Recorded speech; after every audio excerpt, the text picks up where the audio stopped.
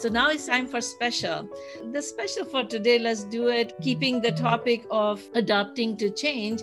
One of the biggest reason people feel difficulty with the transition is because they feel it is not in their control. And so I share a little analogy with people that helps. Would you like to learn? Absolutely. Welcome to Happy and Healthy Mind. If this is the first time you're joining us, my name is Dr. Rosina. I specialize in treatment of stress, anxiety, and depression. Over the last 20 years, I have been serving as medical doctor specializing in psychiatry, a best-selling author, and a transformative speaker. Therefore, I started this program where we share practical tips for your mental fitness so you don't have to suffer unnecessarily. So if you find value, please share, like, and subscribe so more people could live happier and healthier life. Let me start with the Stephen Covey's analogy. I really love the way he describes the 90-10 rule. Okay, so basically, imagine the story that you have a kid, you're getting ready in the morning, on the breakfast table, the kid spills the coffee on your shirt. And you get really upset and you see what you did. And then you go upstairs and start changing. While you are changing, the kid is crying and trying to wipe.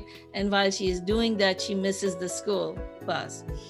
And so now there's further anger. So now you are really, really frustrated. Now you have to go drop her to the school. So now you're driving her to the school and she's crying all the time and your mood is getting upset.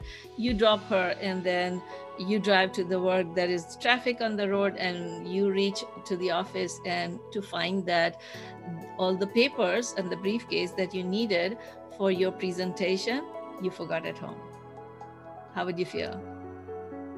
Really frustrated, right?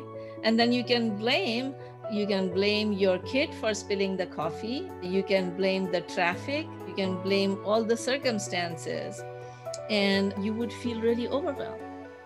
Let's change the scenario a little bit. All right. So now shift. So the same thing happens. You're sitting on the coffee table, and the kid drops the coffee on your shirt, and you say, "Oh my God." And then you catch yourself. And instead of reacting with anger, you say, it's okay, please just wipe it. I'll be back in a minute. So you calm yourself down, you go upstairs, you change, you come down, you drop your daughter to school. You're not fuming, and therefore you remember to pick the briefcase, and you reach to office and you're able to do the presentation. Or in case you do forget it, you calm yourself down and you say, well, we'll do the best we can with the circumstances we have. So you see these two circumstances.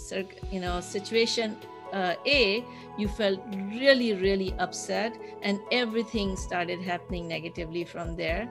And situation B, something that happened like coffee spilling on the shirt that was not in your control. But then the way you reacted helped you calm down and cope with the situation better. So now tell me, how much of this whole scenario was in your control and how much of this whole scenario was not in your control? Ian. Yeah, I think a lot of it's in my control. More specifically, how I feel, and in how I respond. How you respond. So that first event, that 10% of the event was not in your control, but the rest of things that kept on happening was because of your reaction. So your reaction is the 90%. Whatever you face, 90% of it is because of your response or your reaction to the situation. When you react with the knee-jerk reaction, things start piling up and you feel everything is out of your control, but actually everything is happening because of your reaction to those situations. And in any moment, there is 90% of your things that are in your control based on how you react to it, and only 10% is what is out of your control. So whenever there is a transition, I always kind of think about this analogy, and that really helps, because what happens is that whenever there is a change, whenever there is a transition that is imposed on you, the biggest reason people feel overwhelmed is because they feel it is not in their control. it is imposed on them. So yesterday I was talking to a person and she said, I was forced to decide and I felt pressure to decide, and she was feeling really negative about it. I said, what if you change the thought to, I was given a choice. And so I was given a choice and I chose this because of this thing. And so suddenly says, okay, yeah, if I put it in that perspective, then it's an opportunity. So any change that comes to you could be a cause of suffering if you feel that, it is it's the worst possible thing which is going to happen, or it can change into opportunity for growth if you think that, hey, this is an opportunity for change, let me see what other doors are opening as this door is closing, and that would allow you to find the best possible solution in that situation. And the future is depending on how you respond to that situation. Let me leave you on this question. Every day is a new opportunity.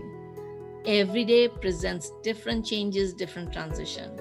What do you choose? Are you going to choose to feel upset, angry, and just complain about it and allow it to keep bringing worse situation to you? Or are you going to choose to step back, calm down, and then respond with intention so you can make that challenge an opportunity for growth? So on that question, I leave you. Stay safe, happy, and healthy. Till next time, Dr. Rosina. Thank you, Dr. Ian.